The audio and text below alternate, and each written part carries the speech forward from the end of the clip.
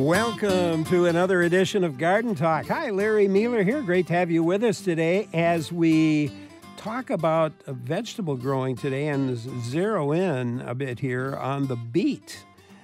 And if there's a beet guy at the UW-Madison, it's Erwin Goldman. He's one of our guests, professor in the Department of Horticulture at UW-Madison, one of our vicars of vegetables. He and Jim Nienhuis used to be on quite regularly to talk vegetables, and Erwin's still here. And he's a plant breeder and runs a breeding program in carrots, onions, and table beets. And Erwin, good to have you back. Larry, it's great to be here. Thanks for having me.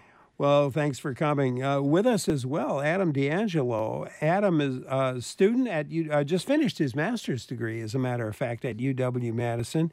And he is working as well on improving flavor and the eating quality in the beet. Adam, welcome to you. Thank you for having me.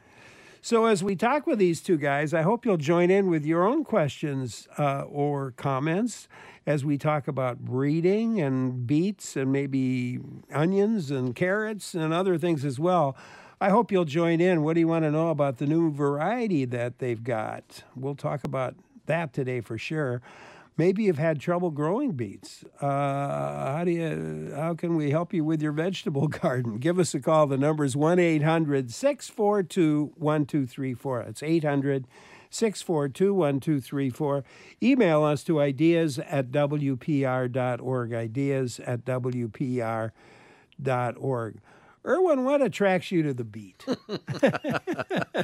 It's such an underappreciated, old-fashioned vegetable in some ways. You know, you look at it and you think the huddled masses of our ancestors and their old-style foods, but there's something about its earthiness. There's something about its color, its intensity, its beauty.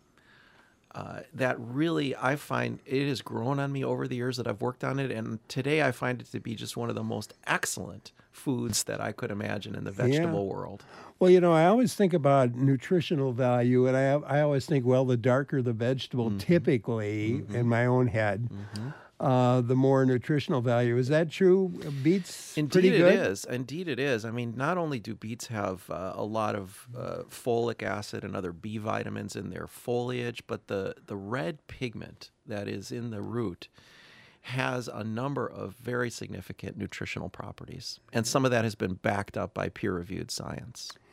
And Adam, I'm sure as a young man of 5 or 6, you thought, I want to be a beet researcher someday. No, maybe not. How did you get interested in this research? Well, you know, we're kind of in what people are calling a beet renaissance now. You know, it's no longer your grandmother's pickled beets. You go to the grocery store and you find beet juice and beet chips and beet this, beet that. So it's really an exciting time because people are starting to rediscover ways to make their food more diverse and to increase their nutrient intake. And Erwin has just been really a champion of that cause. And some of the new beets he's releasing and really the way that he's looking at breeding going forward is sort of a paradigm shift in a lot of the way that we've been producing our food. So it's been really exciting to watch what he's been doing and be a part of it. And Erwin, you may have told me this once. I mean, one of your original thoughts about studying the beets, which has been, 30 years now? Yes, it has. Is that nobody else was really doing any research in this area. That's right. You know, my predecessor, Warren Gobelman, started a program just after World War II to improve table beets. And, of course, we have a big canning industry in Wisconsin, and they're a key canning crop. This became the only publicly supported beet program in the country, and still is to this day. And so it does feel like there's a lot of work to be done, and anything you do is useful. But also, I think, as Adam pointed out, the beet has taken on the people have become a lot more interested in this food. So I noticed there are more people now starting to get interested in working on it, much more interest in the private sector as well. Is that good for you, do you think? I think it's wonderful. I think it's wonderful because part of the work that we do as plant breeders requires collaboration, collaborating with people who are doing pathology and entomology and people who are in farming, people who are in processing. The more people involved, the greater the likelihood that we'll make more progress in our breeding work. And when the format that you take, or when you're looking for you were looking for a better tasting beet, for example. Yeah, we were. One of the most common comments that I had when I first started my work here is, can you do anything about the fact that they taste like dirt? and I frankly, I understand that comment, and I want to maybe start by apologizing to everybody out there who is listening who likes the earthiness of the vegetable. Yeah. I like the earthiness of beets and spinach and chard and other foods that have that kind of a taste, kind of an earthy taste. But what I learned was that many people are completely turned off by that. And so, and I learned about that just from talking to people around the state at farmers markets and everywhere I went. I also learned about it from my own kids who, when they were little, it wasn't something we could feed them as a snack, and it got us interested. And I want to mention Nick Breitbach, who was my close colleague in the breeding program for many years. Nick retired in 2007, but he and I worked together in the Department of Horticulture for many years, and we wondered if we could actually make a beet that was more palatable for those people who hated the earthiness. Yeah, why not? Right, and the problem with that question was that we didn't understand at the time what makes a beet earthy. We thought it was the fact that it was growing in the soil. The earthiness is due to a molecule called geosmin, which means earth scent, and it is the smell of soil. Everybody who's listening to this program knows the smell of soil. It's something we all know. We put a shovel in the earth, you turn the earth, you get that incredible scent. That's geosmin that you're smelling, and it's produced by bacteria in the soil. So we didn't understand the relationship between geosmin produced by soil microbes and the taste of this vegetable. And taste itself, I mean, one person's taste might be different from it, as you actually were pointing out earlier. So how did you go about the business of finding one that's going to taste the ways more people would like it to taste? Right. I mean, that took plant breeding is one of the it requires more patience than many activities that I've been involved in. Sometimes I call it the slowest of the performing arts. It is a very long. So Nick and I started that work in 1995, and it wasn't until fairly recently that we developed something that could be a new variety on the market. So think about how long that takes, more than 20 years really, to do that work. And to do that requires choosing parents that you think are palatable and have good taste. It requires you tasting a lot of beets, crossing them, making new combinations, and then continuing to select for the ones that are the most palatable. And you have to do that year after year after year. And you can't do it just from your own taste buds. Correct. It's, everybody is... Is that what Adam did, by the way? I got to let Adam talk about the kind of... Adam is actually... What's so cool about Adam's work, and I'm sure he's going to talk about it, is it wasn't until 20 years later that we learned and developed the analytical techniques to actually measure the flavor traits. Like Nick and I were doing it by tasting. Yeah. It's one way to do it, but it's not as efficient as having an instrument in the lab where you can actually measure these compounds. And so that's really where Adam's work comes in. We almost did it backwards, but at the time we started, we didn't have the technology yet to actually measure these things. You had to have worked with, I would assume, chefs and so forth too. That was a huge help. And I have to say that one of the most important things I learned from this whole process was what today we call participatory breeding. That breeding can't, or maybe isn't as effective when we do it in isolation by ourselves as plant breeders. We need to work with not only with farmers and gardeners, but also with people like chefs and other culinary professionals. Yeah. Because things that I would taste or try didn't have enough experience to know where they might be useful. And so the partnerships there have been one of the most instrumental things that we've developed. Yeah. Well, Adam, talk about your role in your work. Sure. So just like what Erwin was saying, consumer preference is a really elusive thing to pin down because it's influenced by so many factors. In addition to your personal genetics, whether you can taste something, it's also, did you grow up eating beets? Did you have a really bad experience with beets as a kid? Did you have a bad morning? Are you tired that day? Did you drink a cup of coffee and you can't taste the bitter compounds? Are you a smoker and you can't taste other compounds?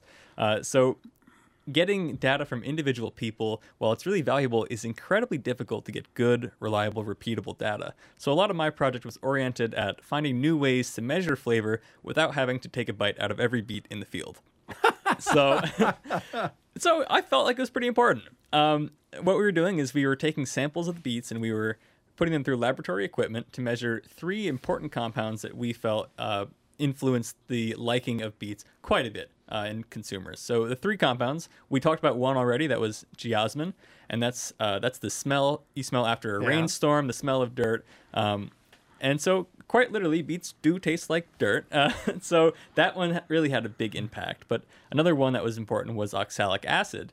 And if you've ever had the pleasure of biting into a raw beet, Larry, I'm sure you realize that it burns the back of your throat. And that's a result of tiny little oxalate crystals that are actually making tiny scratches in your throat. And in addition to having an unpleasant mouthfeel, they also contribute to lower calcium bioavailability, and they can increase your risk for kidney stone formation if you eat a lot of oxalates. So we had to figure out a new way to measure oxalic acid in beets, a much cheaper way than we were using. And then we had to also measure the sugar in beets. And traditionally, especially like winemakers, use something called Brix through a refractometer. Maybe you've heard of it. So it's the measure of the total dissolved solids in it. And that's what we've been using for beets. But a lot of my research was sort of aimed at proofreading some of these concepts we're using to make sure that we're using accurate ways to measure. And we found out that maybe Brix wasn't the best way to measure sugar in beets. So we're having to work on some new methods there. Our guests today, Erwin Goldman and Adam D'Angelo, both from the University of Wisconsin. Erwin, a professor in the Department of Horticulture. Adam just finished up his master's. He's going to be a PhD student, right? Are you going to? Not yet. Yeah, thinking that way, though. Yeah. Maybe, thinking that way a bit. And we've started talking about beets. I hope you'll join in with your questions at 1-800-642-1234. Email to ideas@wpr.org. Let's take a call. Jim in Hollandale, thanks for calling. What's on your mind? First of all, I'm going to vote on the side of leaving the taste of dirt in beets because that's wonderful. I mean, that's just the most wonderful thing. And as far as smelling the soil, I'm a retired dairy farmer, and always in the spring when I was plowing, and I just couldn't stand it anymore down the meadow, I'd stop the plow and shut the tractor off, and I'd get off the tractor and go behind the plow and lay down the dead furrow and just smell the dirt. Oh, it was just wonderful. Jim, I love that.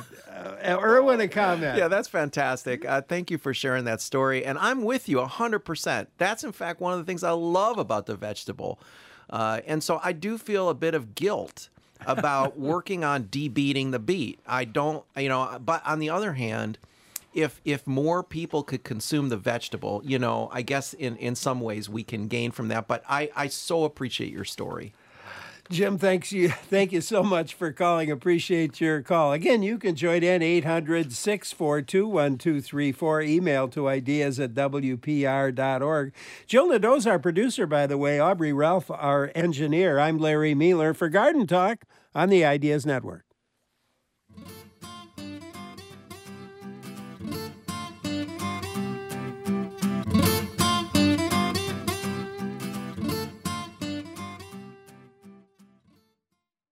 Great to have you along for Garden Talk. Larry Mueller here with my guest, Erwin Goldman, professor in the Department of Horticulture at UW-Madison, a plant breeder who runs a breeding program on carrots, onions, and table beets. We've zeroed in a bit on table beets, in part because Adam D'Angelo with us as well. He's done a lot of work on it, too. Just finished his master's degree working on improving flavor and eating quality in the table beet. So, again, questions for them, join in 800-642-1234. Email to ideas@wpr.org. Let's take a call from Kel in Sugar Camp. Hi, Kel.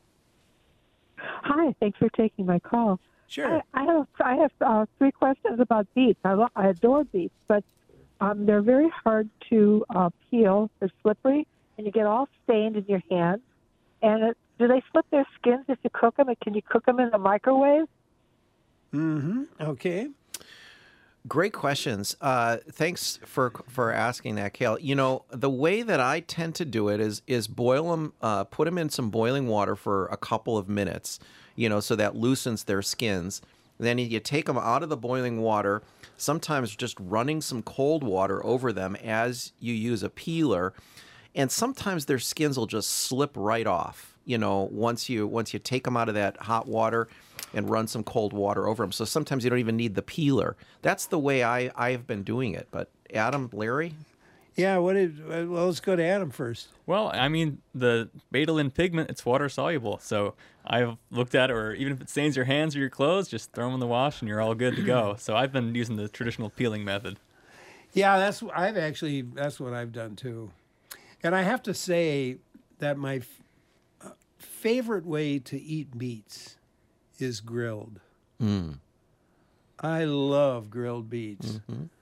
And I've mentioned this on the show in the past, but I can remember we had a listener party, WPR listener party once, and Mad Dog and Merrill, the grilling buddies, brought an array of vegetables, and there were some beets there. And he said, "You watch, the first things to go will be the beets." And people would take like one piece, and then they'd come back and get some more. And they were right. The first thing to completely go, and I think it's because, well, it's a taste that you just don't associate with beets, is that the sugar, I think, intensifies or something. And the beet has, you know, it has 8, 9, 10% sugar in the root. So when you grill it like that, those sugars are coming out, and they're going to be fantastic. Oh, I love it that way. So, Kel, thank you very much. Mike in Lake Mills, what's on your mind? Yeah, good morning. Can you hold for me? When I was a kid, we would have beets, and I liked them, but I noticed that right after, if I had a glass of milk, it was really bitter. And I'm wondering if you guys have come up with why that is, or if, in fact, that's just my own weird genetic thing. I don't know that I could answer that one. Well, let's see. The beets do have some bitter compounds in them. Some of them, there's saponins, and that's a bitter compound. But I'm not sure why you're tasting it in the milk. Well, I think he tastes. I'm not sure, Mike. Were you drinking milk and then eating the beets? No, if you had the beets first and then you follow with a glass of milk, the milk didn't taste good. Oh, yeah. So some of that bitterness probably remained in your mouth. And, you know, those saponins, I believe, are fat soluble, and milk is a fatty liquid. So maybe you were just redissolving the bitter compounds, then tasting them again. Oh, yeah. That's a good reason. That's probably the reason, Mike. Thanks very much for calling. Steve in Green Bay. Hi. Yeah, hi. Good morning. Just enjoying your show, and wanted to just share with listeners that my favorite way to eat beets is to include them in some juice. So I make my own juice with apples and carrots and beets and a little bit of ginger, and it's amazing and fairly healthy. Yeah, well, it sounds really healthy to me. Absolutely, and that really, as Adam pointed out before, recently, there's been a surge in interest in beet juice, both as just a juiced product, like you said, and your combination sounds fantastic, but also athletes have gravitated towards beet juice, partly because the way that the pigments affect nitric oxide metabolism and for cardiovascular health. So it's both become a really nice drink and also one used by people interested in athletic performance. Yeah, absolutely. Steve, thank you very much for that. Really did sound like a good juice. So it was apples, beets, carrots, and ginger. Yeah, that sounds great. Thanks, Steve. Jill emailed that she had just read that beet seeds need light to germinate. Is that true? And if not, what's the best way to get them to germinate? Beet seeds. Well, the beet seed, I'm not sure that light is absolutely necessary to germinate. They will, if they will imbibe water, they will begin to swell, and you'll see the emergence of a little radical there. So I don't know that they absolutely need light to germinate. Okay. All right. There we go. So you can get away with water. Yeah. Okay.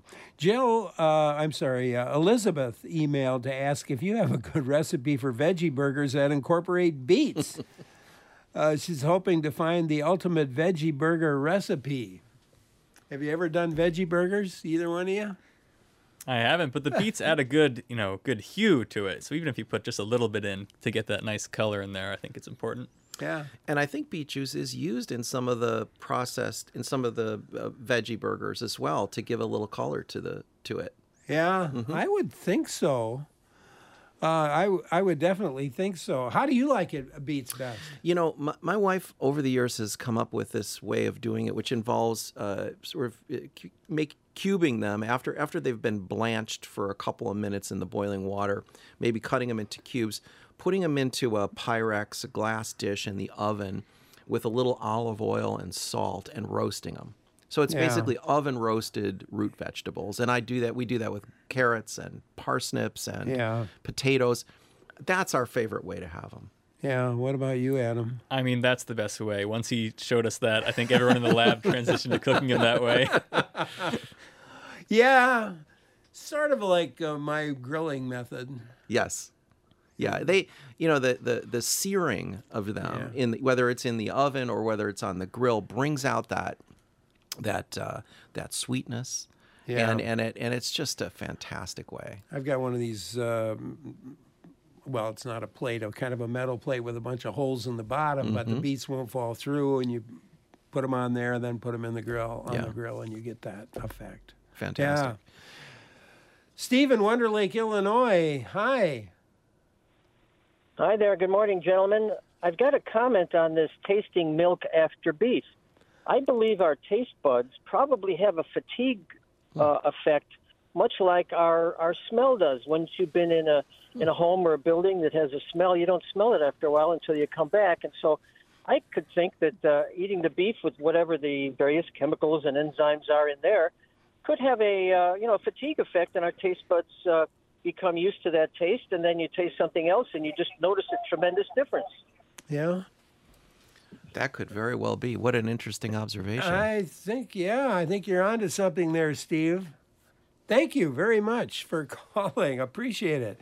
You can join in too, by the way. Number to call 1-800-642-1234. Email to ideas@wpr.org. And you can help Elizabeth out, too, if you have a recipe for veggie burgers that incorporate beets. We've talked in general about it, but if you have one that you use, I'd love to hear that as well, because I might write that down and use it myself. Why not? Let's talk about, here we haven't even talked about the Badger Flame yet, which is that new beet. Right. So we, over the years of trying to select for low earthiness, which also, by the way, included selection for low levels of oxalic acid. So it's not gritty and it doesn't cause that bad mouthfeel. It's low in earthiness and you taste the sugar. We ended up creating a new variety called Badger Flame. And Badger Flame, first of all, is oblong. It almost takes the shape of a sweet potato. And beets actually have a variety of shapes. There are just not very many varieties in the marketplace today that you can find that are other than round. Yeah. But gardeners will recognize flat shapes. Some of them may recognize cylindrical shaped beets. And so, in fact, there's a variety of shapes. We chose the oblong shape because we like the way it works in the kitchen when you're holding the beet or when you're peeling it or when you're working with it. It's an easier thing to hold on to than something that's spherical. It also has in it a kind of swirl of red and yellow pigments, which is why it got its name Flame. And maybe many listeners will realize that when you're looking at a red beet, it's actually both red and yellow. You simply cannot see the yellow color. The yellow pigment makes up about 20 to 25% of the color in a regular red beet. You just can't see it because it's masked by this intensity of red. But the yellow is beautiful, and so by dialing back the red and increasing the yellow, we're almost like painting with the vegetable, be able to make something that has a kind of yellow and red swirl in it, and that's the Badger Flame. So it's got this unusual shape, it's got the color swirl, and then it has this low earthiness and low oxalates, so that you can taste the sweetness, and in fact you can eat it just like a raw, crunchy, sweet root vegetable. So like a carrot. Like a carrot. And actually, that was one of the thoughts was, could you breed something that a kid would take in their lunchbox? You know, and who would ever think of a kid taking a beet to school in a lunchbox? You wouldn't think of that. But here, maybe if you made them into little sticks or cubes, it could be something that you eat fresh. And with the name, you know, if I had my lunchbox, somebody said, well, what's that? And I said, well, they call it Badger Flame. Yeah. You know, what kid would say, you know, Badger Flame? I got some Badger Flames with me. I think about some of the names of fish that that were terrible sounding names, and then they were renamed. And suddenly they were in restaurants all over because they now have new names. And I imagine, how are these Badger Flames finding their way to restaurants? I bet they are. They're just started over the last couple of years. They started to appear in some restaurants, on some menus. They started to appear in some grocery stores and in farmers markets. And one of the things about any specialty vegetable, and I would call this a kind of a specialty one, Sure, because it's something that, you know, is a smaller market at its start. It takes a while for it to catch on. So more farmers, more gardeners are growing it each year. And seed is now available from several different seed companies. So as that goes, and word of mouth, it'll spread. And I bet when it's sold, if you just cut it, if you had one that was cut open so people could see what it looks like, I mean, because it's really attractive. Well, thank you, Larry. And it is one of the seed companies that sells it. The company is called Row 7, and they did a promotion this past late fall in Boston. And they went to grocery stores, I think 22 grocery stores in the Boston area, and they had people cut it open in the store. And I think then you can sort of see this unusual looking thing. Yeah, for sure. Ray in Gutenberg? Ray, are you there? I'm here, yes. Hi, where are you from? They say it as Guttenberg, I believe. Oh, Gothenburg. Okay. Thank you for calling. What's on your mind? I was wondering why you haven't mentioned the beet tops or the beet greens. I adore beets, and I love the tops as much as the bottoms. When I choose them, that's as important to me as the bottom root. Interesting. And how do you fix them?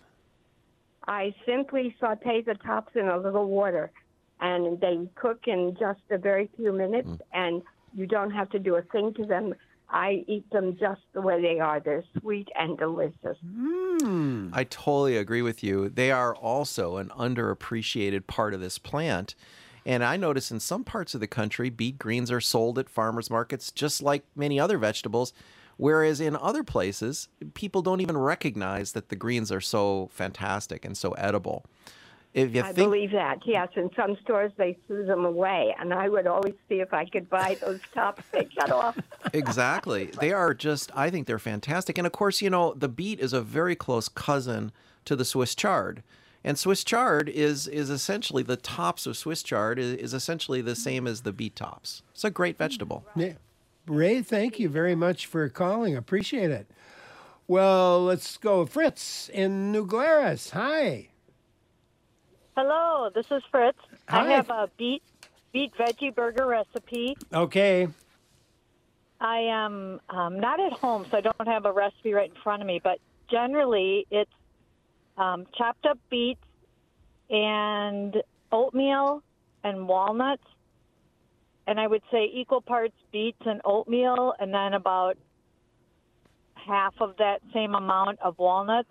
And then I usually use Italian seasoning, salt and pepper, and you just blend it in the food processor till it's like a consistency of a patty. And then you can bake them or put them in a frying pan, and they're delicious.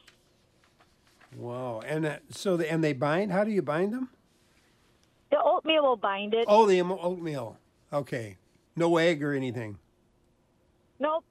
Okay. Nope, pure veggie. Pure veggie. I don't know. And It sounds. beets are very water high, as you know, so they have to be pretty dense as a patty because they will still get very, very loose when you're baking them or frying them. Yeah. I chop beets, oatmeal, walnuts, some Italian seasoning, salt and pepper. The beet walnut combination is a classic. That sounds really good, actually.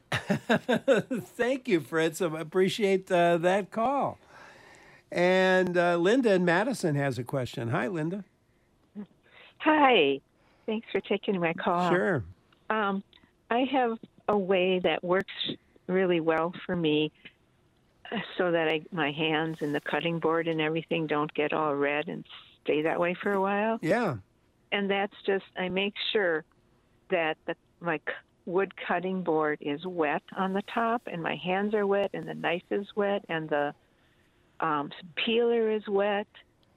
And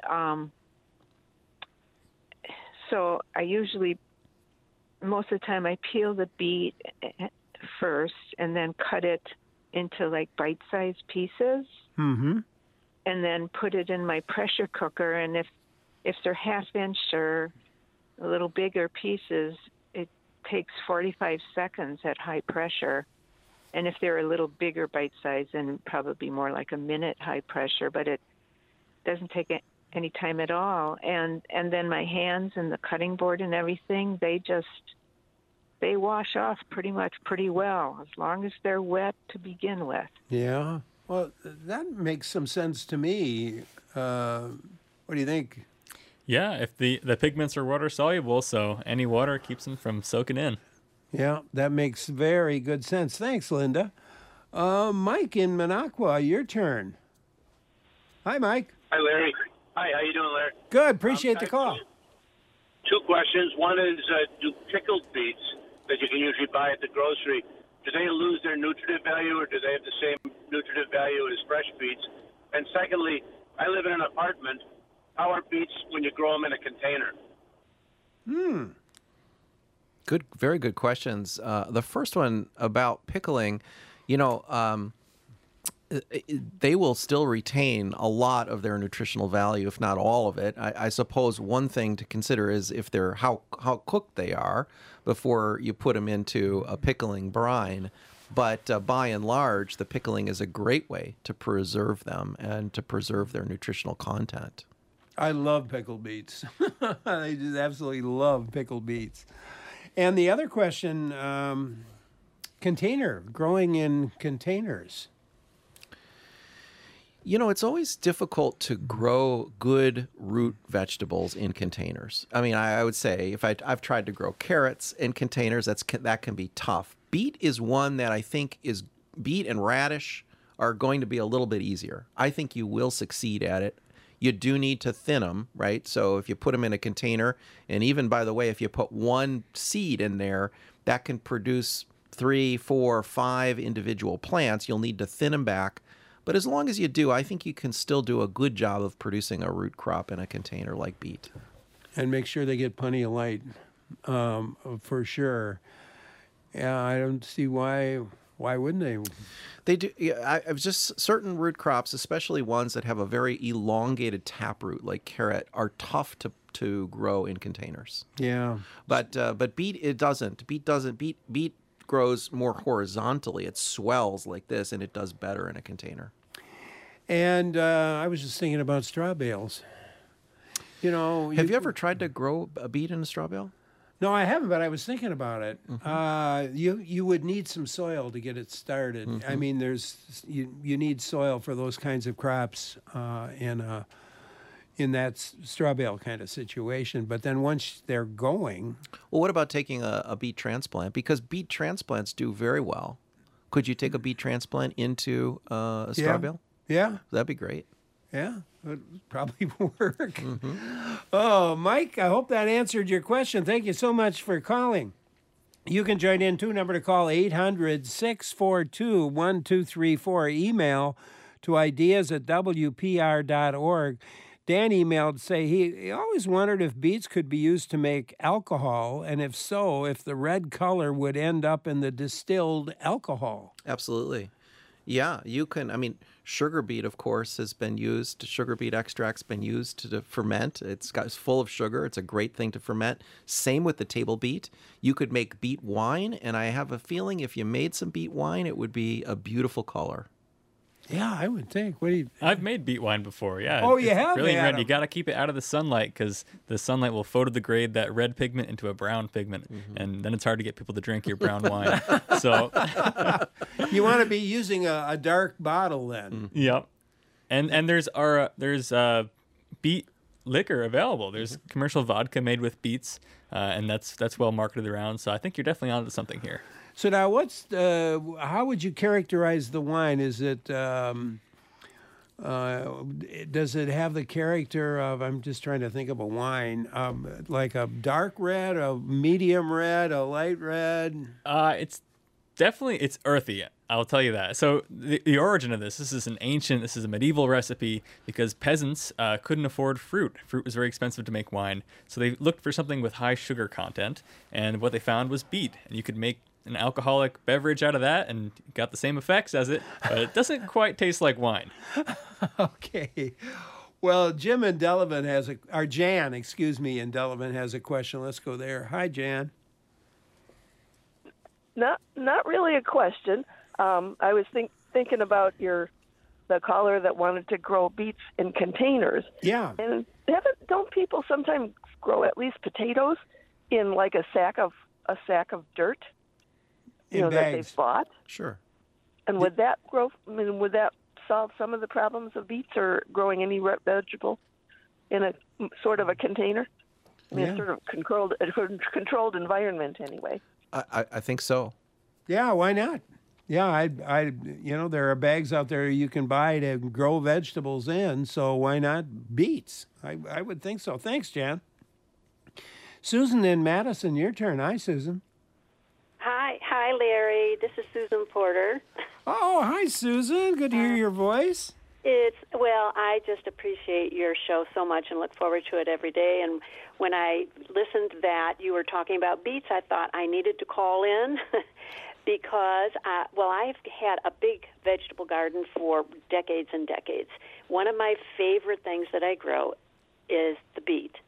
I'm so fond of that earthy flavor. I absolutely love it, and I grow lots of beets every year, and they last from the first harvesting in the spring till they're covered with frost in the fall.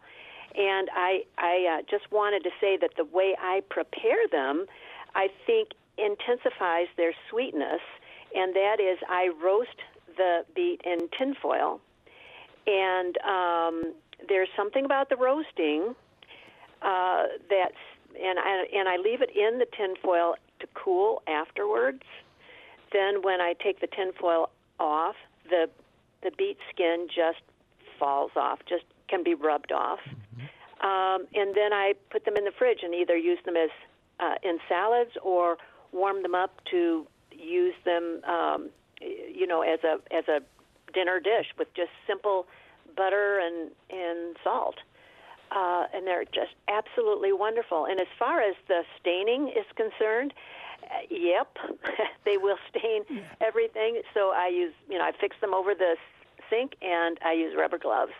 Yeah. So it's not only your hands that they stain. Just for people that are new to beets, just don't worry when you use the bathroom because they stain every bodily fluid that your body can produce. So you're fine. You're not internally hemorrhaging.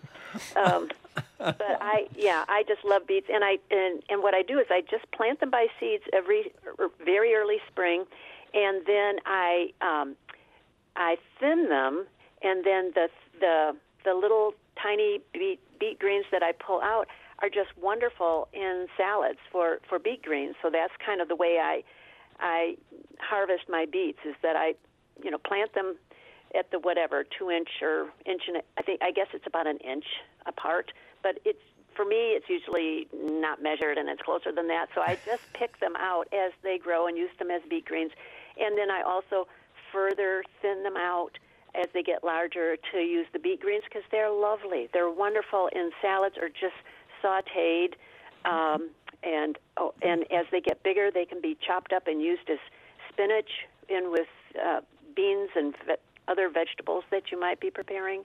So anyway, I'm a big fan of the beet, and I love the hardiness of some of those original old varieties, like the Detroit Dark Reds. Mm-hmm. That's my favorite. And that is a robust flavor, but it's delicious. And if you roast them in tinfoil, they'll really sweeten right up for you. Thank you, Susan. And I will say that I have tasted Susan's cooking at one point or another. It's been a long, long time, but she's a pretty good cook. So, but I like. What do you think of her method of the tinfoil? It's a great idea. Yeah, and the roasting is still my favorite too. So I completely appreciate that. Yeah, thank you, Susan. Appreciate your call very much. Well, you can join in, too. In this edition of Garden Talk, we've zeroed in quite a bit on beets with Erwin Goldman, professor in the Department of Horticulture, Adam D'Angelo, graduate student at the UW-Madison, just finished his master's working on improving flavor and eating quality in the table beet. I'm Larry Mueller for Garden Talk on the Ideas Network.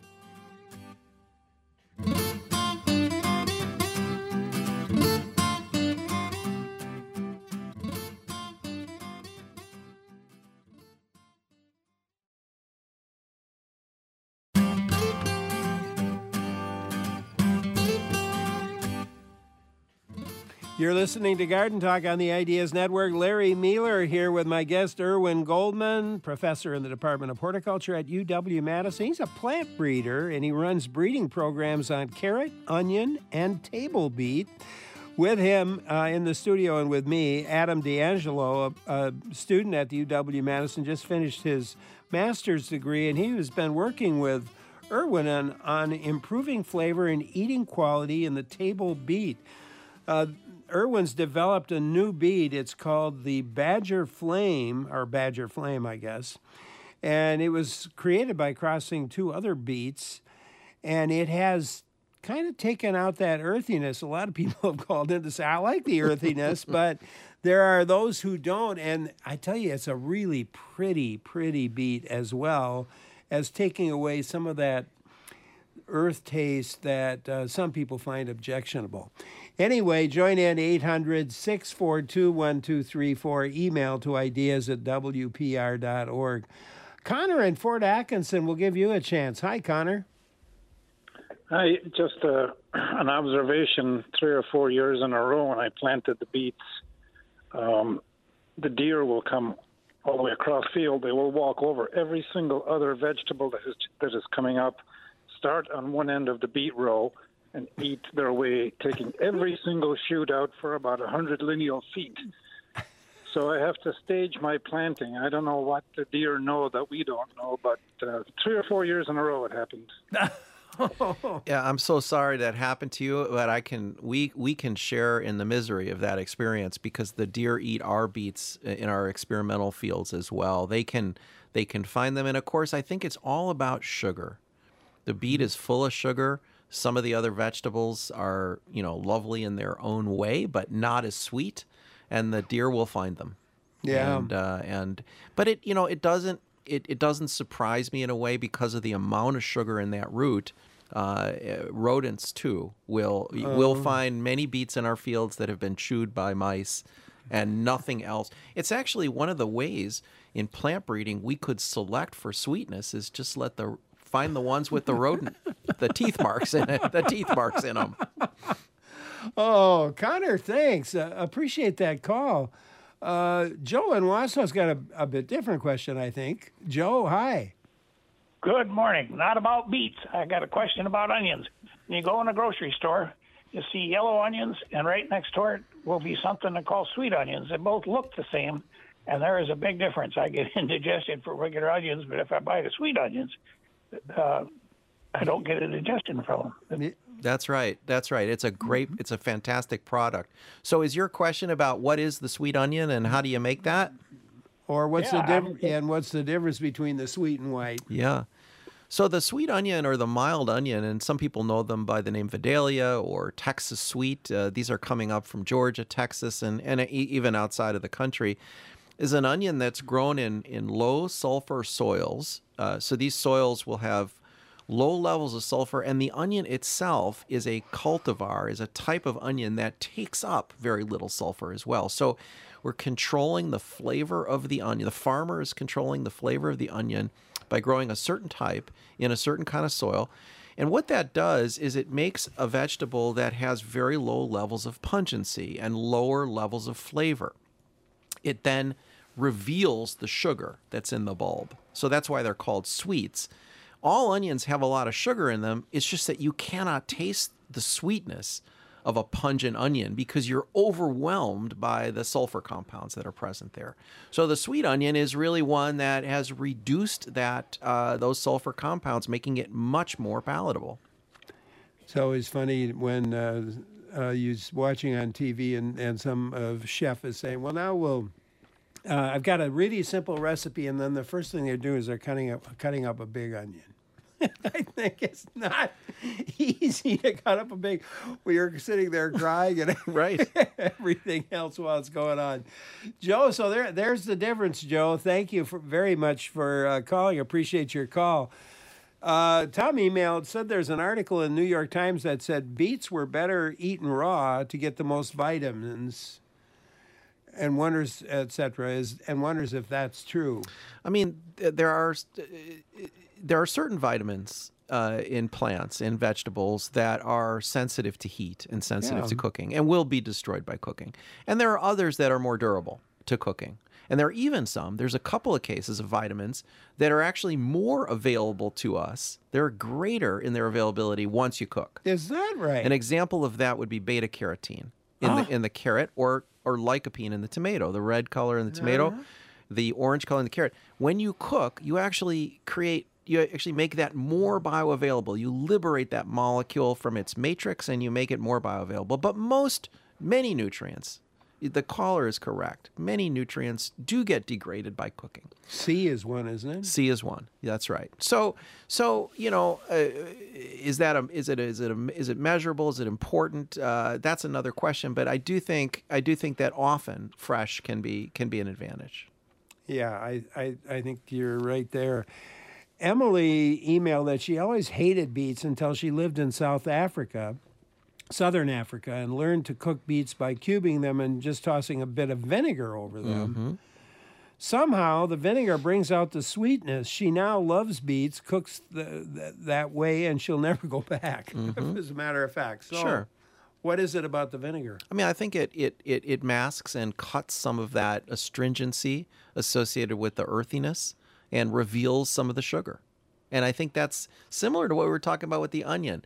You know, the sugars are present in there, but you might not detect them when you're overwhelmed by something like the earthiness.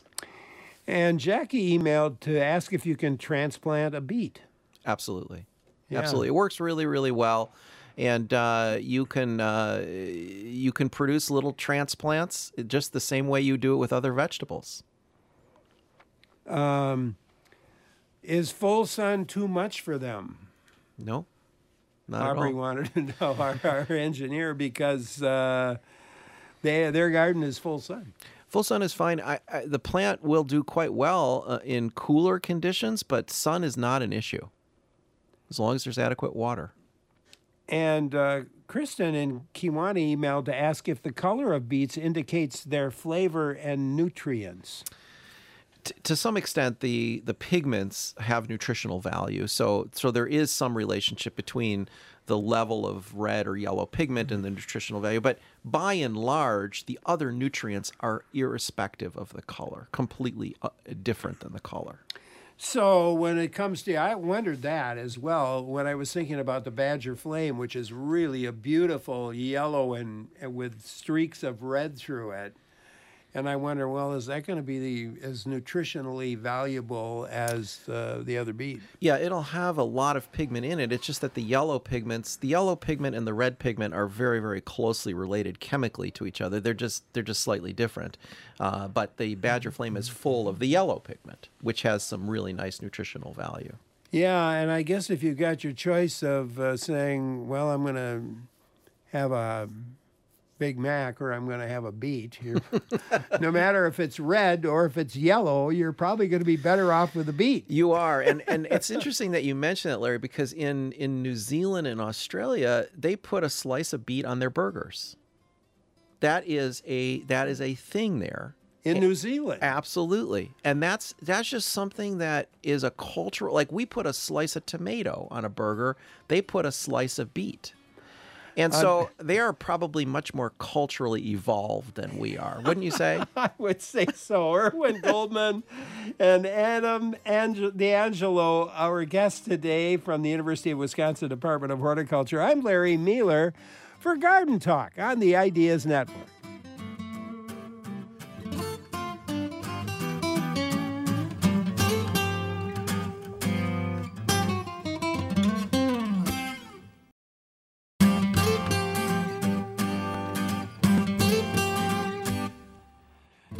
Thanks for joining us today for Garden Talk on the Ideas Network. Larry Mueller here with my two guests, Erwin Goldman, professor in the Department of Horticulture at the UW-Madison. He's a plant breeder and runs breeding programs on carrot, onion, and table beet. And Adam D'Angelo with him, a student at the UW-Madison, just finished his master's degree and has been working with Erwin on improving flavor and eating quality in the table beet. Questions for them, and we've taken mostly questions about beet. I think we had a question about onions as well, but you can join in. We could probably figure out the answer to any vegetable question you might have at 1-800-642-1234. Email to ideas@wpr.org. Adam, I want to go to you right away because Erwin was kind of singing your praises here during the news break about sleeping in a beet field. So we became very interested in how beet flavor changes over time. And so that was both looking at it over the course of the season, but also over the course of the day. And that train of thought led to me sleeping in a beet field for a couple nights over the past couple of years, taking measurements of these beet flavors every 2 hours for an entire day. So you'd get up every 2 hours?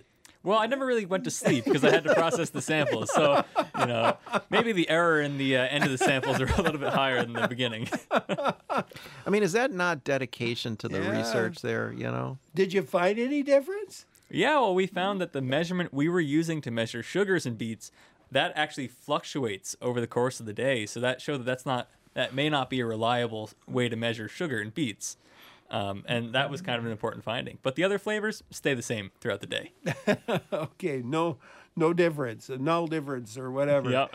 Oh, my goodness me. Well, Erwin, you got an email from somebody. A listener, Robert, asked about the statement was made on the show here that you plant a single beet seed and you can get multiple plants. And that is something that people always ask about. So I'm glad you brought it up, Robert.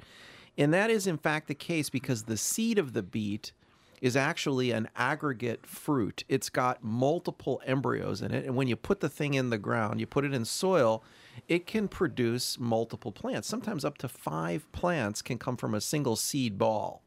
So unlike a corn seed, which will produce a single plant, this beet fruit can actually produce multiple plants. And so I occasionally get calls in the spring from gardeners who say, I planted 10 beet seeds. I've got 40 plants growing. It's a miracle.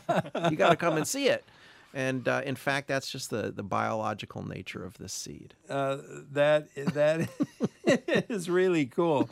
Kristen in Kewanee emailed to ask if the color of beets indicates their flavor and nutrients, and not really, I guess. The color is really independent. The colors have no taste associated with them, and the flavor compounds, as Adam pointed out, are other things.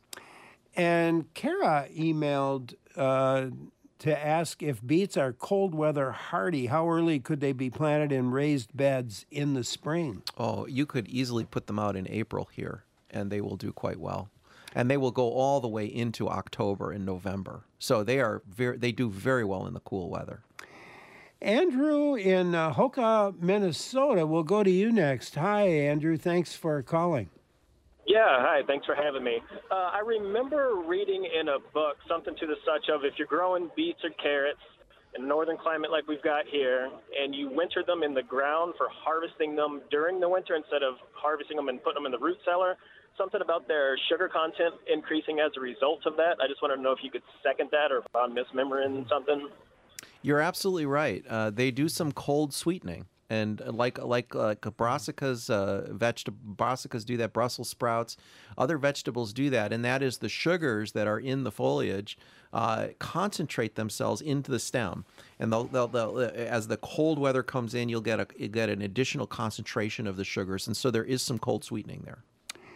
Outstanding. Thanks, Andrew. I was thinking about onions. Occasionally in spring, I would find some onions growing up in the spring. Somehow survive the winter, or what happens there? Sure. There's a number of possibilities there, but they can survive. You can, if they're well mulched, if there's a good covering, some of these vegetables will survive. Now, of course, that onion is probably going to be bolting in the second year. It's a biennial. The beets are biennial. The carrots are biennial. So if something did overwinter in your soil, if it did survive, it will end up a flower stalk in the second year rather than be something very edible. Chris in Black Creek, your turn. Thank you for calling. Hey guys, a wonderful show as always.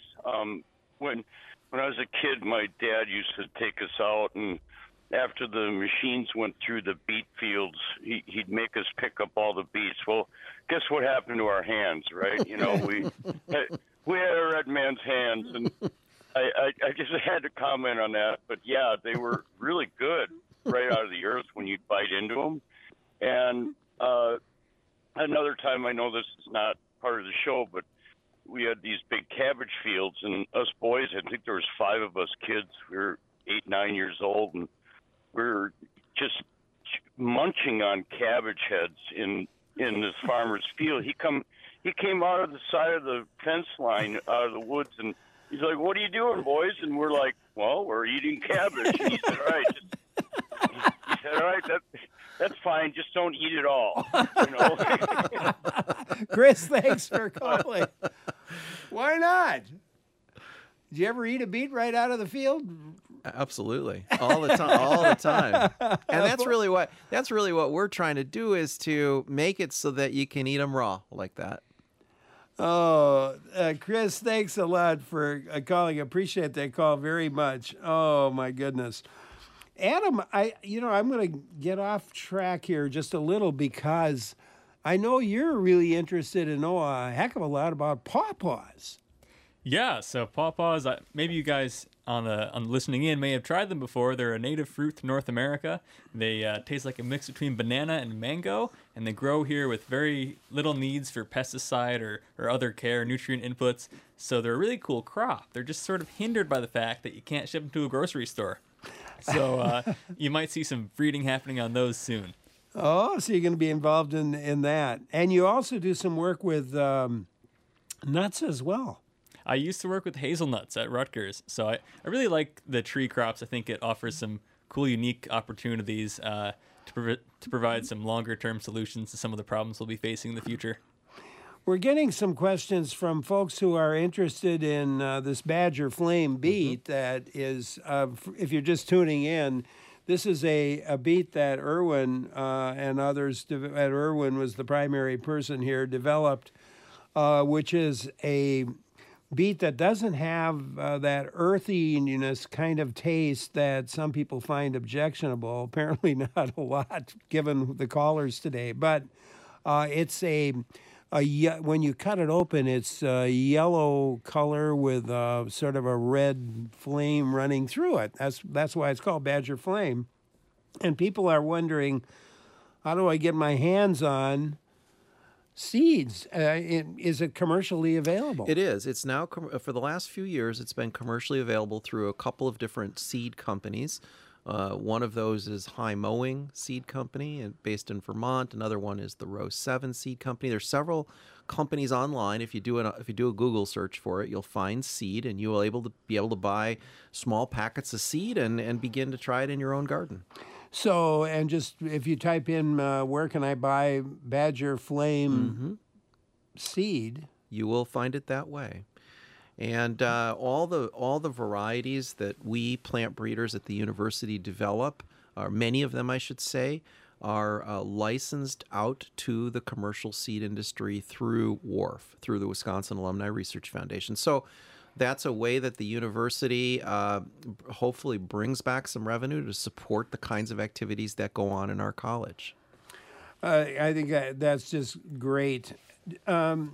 Somebody else is wondering, how does genetics play in developing new varieties of vegetables? Boy, Adam and I can both take a crack at that one. You know, genetics is at the core of changing the populations of plants that's the work that we do in plant breeding. So we are actually changing the frequency of the genes that are present.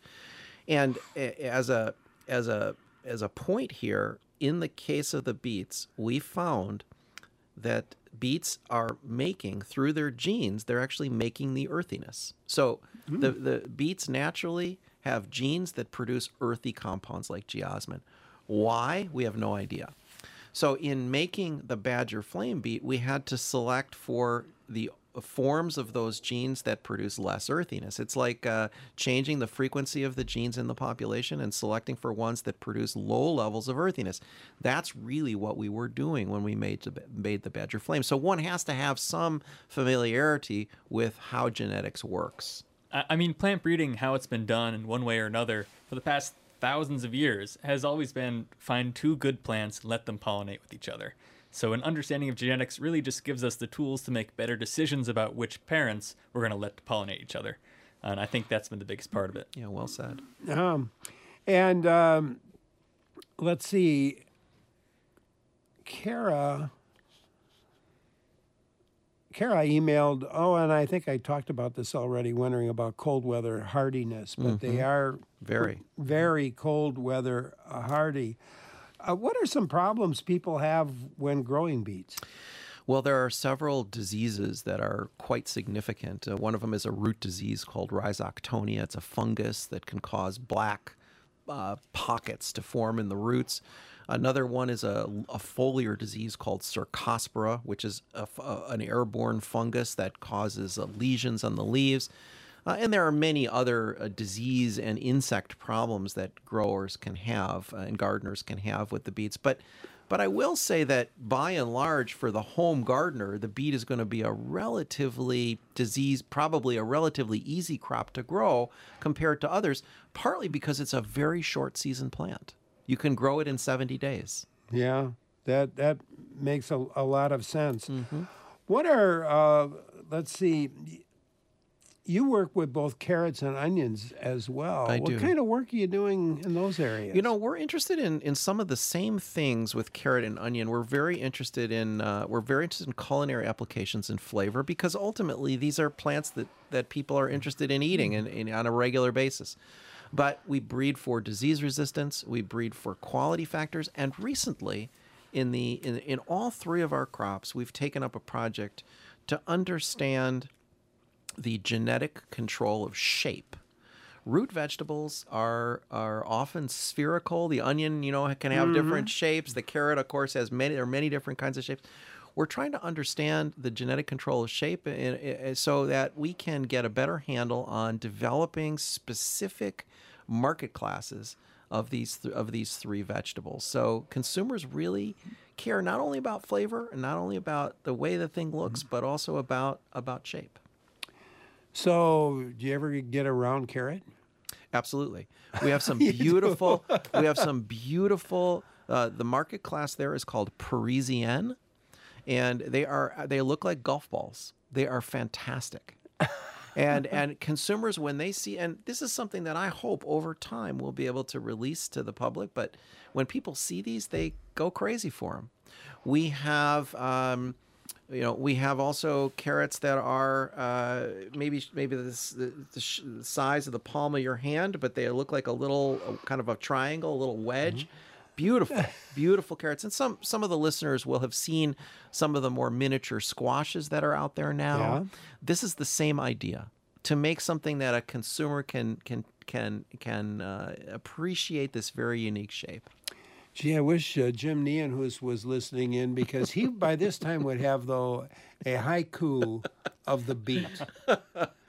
He would. And Jim, bless him, he's down in Costa Rica building a greenhouse now to do some tropical vegetable work. So maybe he's listening online. Well, he could just definitely be doing that. So one of the interests that you have, Adam, and I did want to mention this, is the role of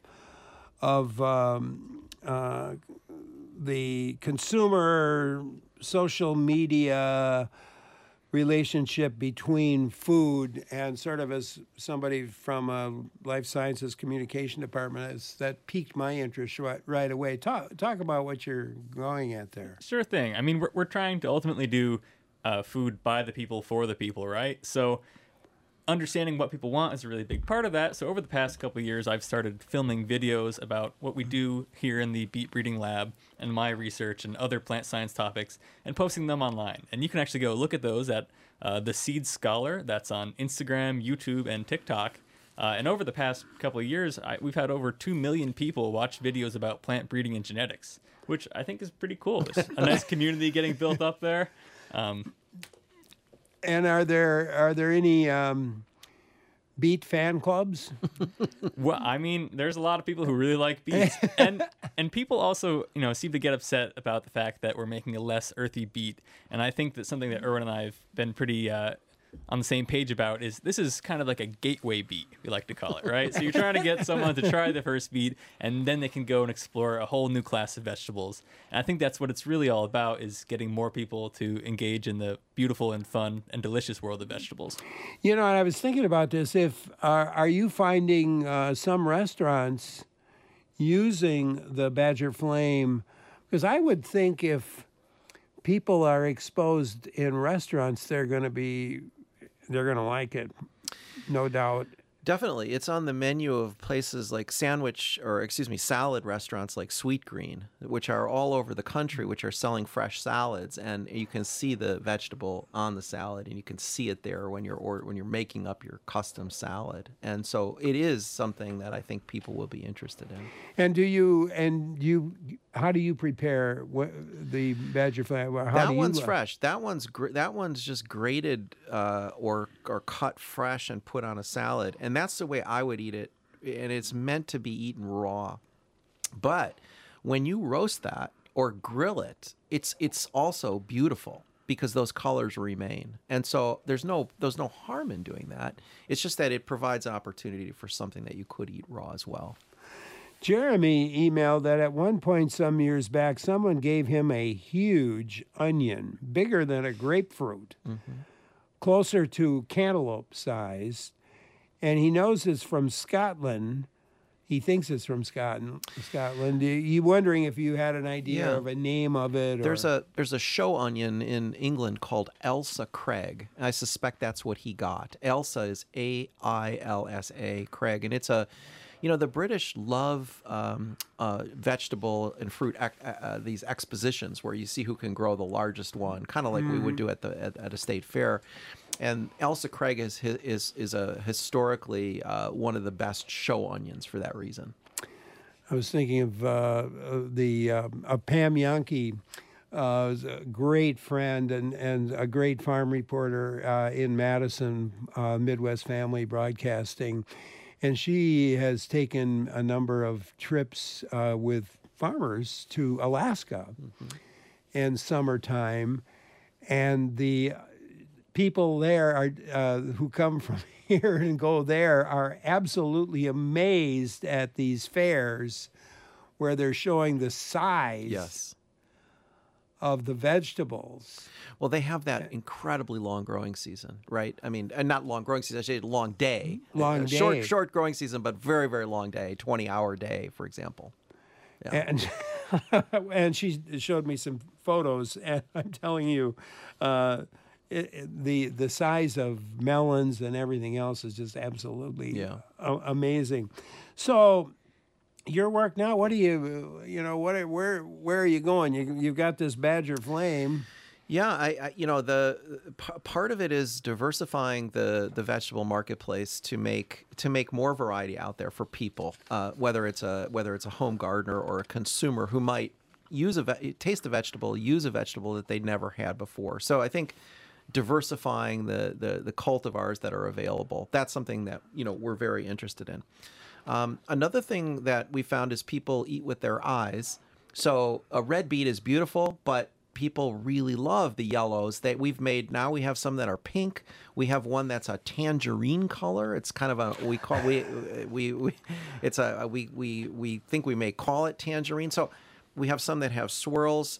We have one that's called Blushing Not Bashful, which has kind of a pinkish hue to it. So I think part of it is creating things in the fresh market or farmer's market that people will get interested in and hopefully eat more vegetables. Cody emailed that it looks, apparently Cody was trying to find a place to order the seeds for the Badger Flame seeds, and many of them are already out of seeds, and he could only find one company seeming to have them. He didn't mention the name of the company, but he says order soon. Yeah, that's another unfortunate thing about specialty crops is that the supplies can be limited. But I do hope over time that seed supplies will be bulked up. Well, this has been a great fun. And I do want to mention just the last 30, 40 seconds, Adam will be hopefully checking in with you because you've got a great adventure coming up. Yes, I'll be hiking the Appalachian Trail in just a couple of weeks. And that's you're going to do the whole trail? Georgia to Maine. How many miles? 2,200. That's a long walk. It's a long walk. And over about a 3-month period or so? 4 to 5 months. 4 to 5 months. So we'll try to get Adam on by phone every so often to report how he's doing. Maybe on our Wednesday, we do our outdoor environment shows on Wednesday, so we'll try to get him for that. But in the meantime, it's been a lot of fun. Thank you both very much. Thank you, Larry. Thank you for having us. It's a pleasure. It's been a lot of fun. Erwin Goldman, professor in the Department of Horticulture at UW-Madison, plant breeder, runs the breeding programs on carrot, onion, and table beets at UW-Madison. Adam D'Angelo just finished his master's degree, and before he begins a PhD, I think he's going to walk that trail, and we'll be getting some reports from him about that as well. He worked on improving flavor and eating quality in the table beet. Boy, that was a lot of fun. I really enjoyed it, and I hope you did as well, and I hope you'll stay with us right through the rest of the afternoon. Just looking ahead, Monday, Jesse LeGroux is back to talk about the risks of downloading software off the internet and other tech support scams. That's Monday at 11. In the meantime, thank you for listening, and please stay with us. Don't forget to join us for tomorrow morning when I'll be talking at the Garden Fest. I'm Larry Miller.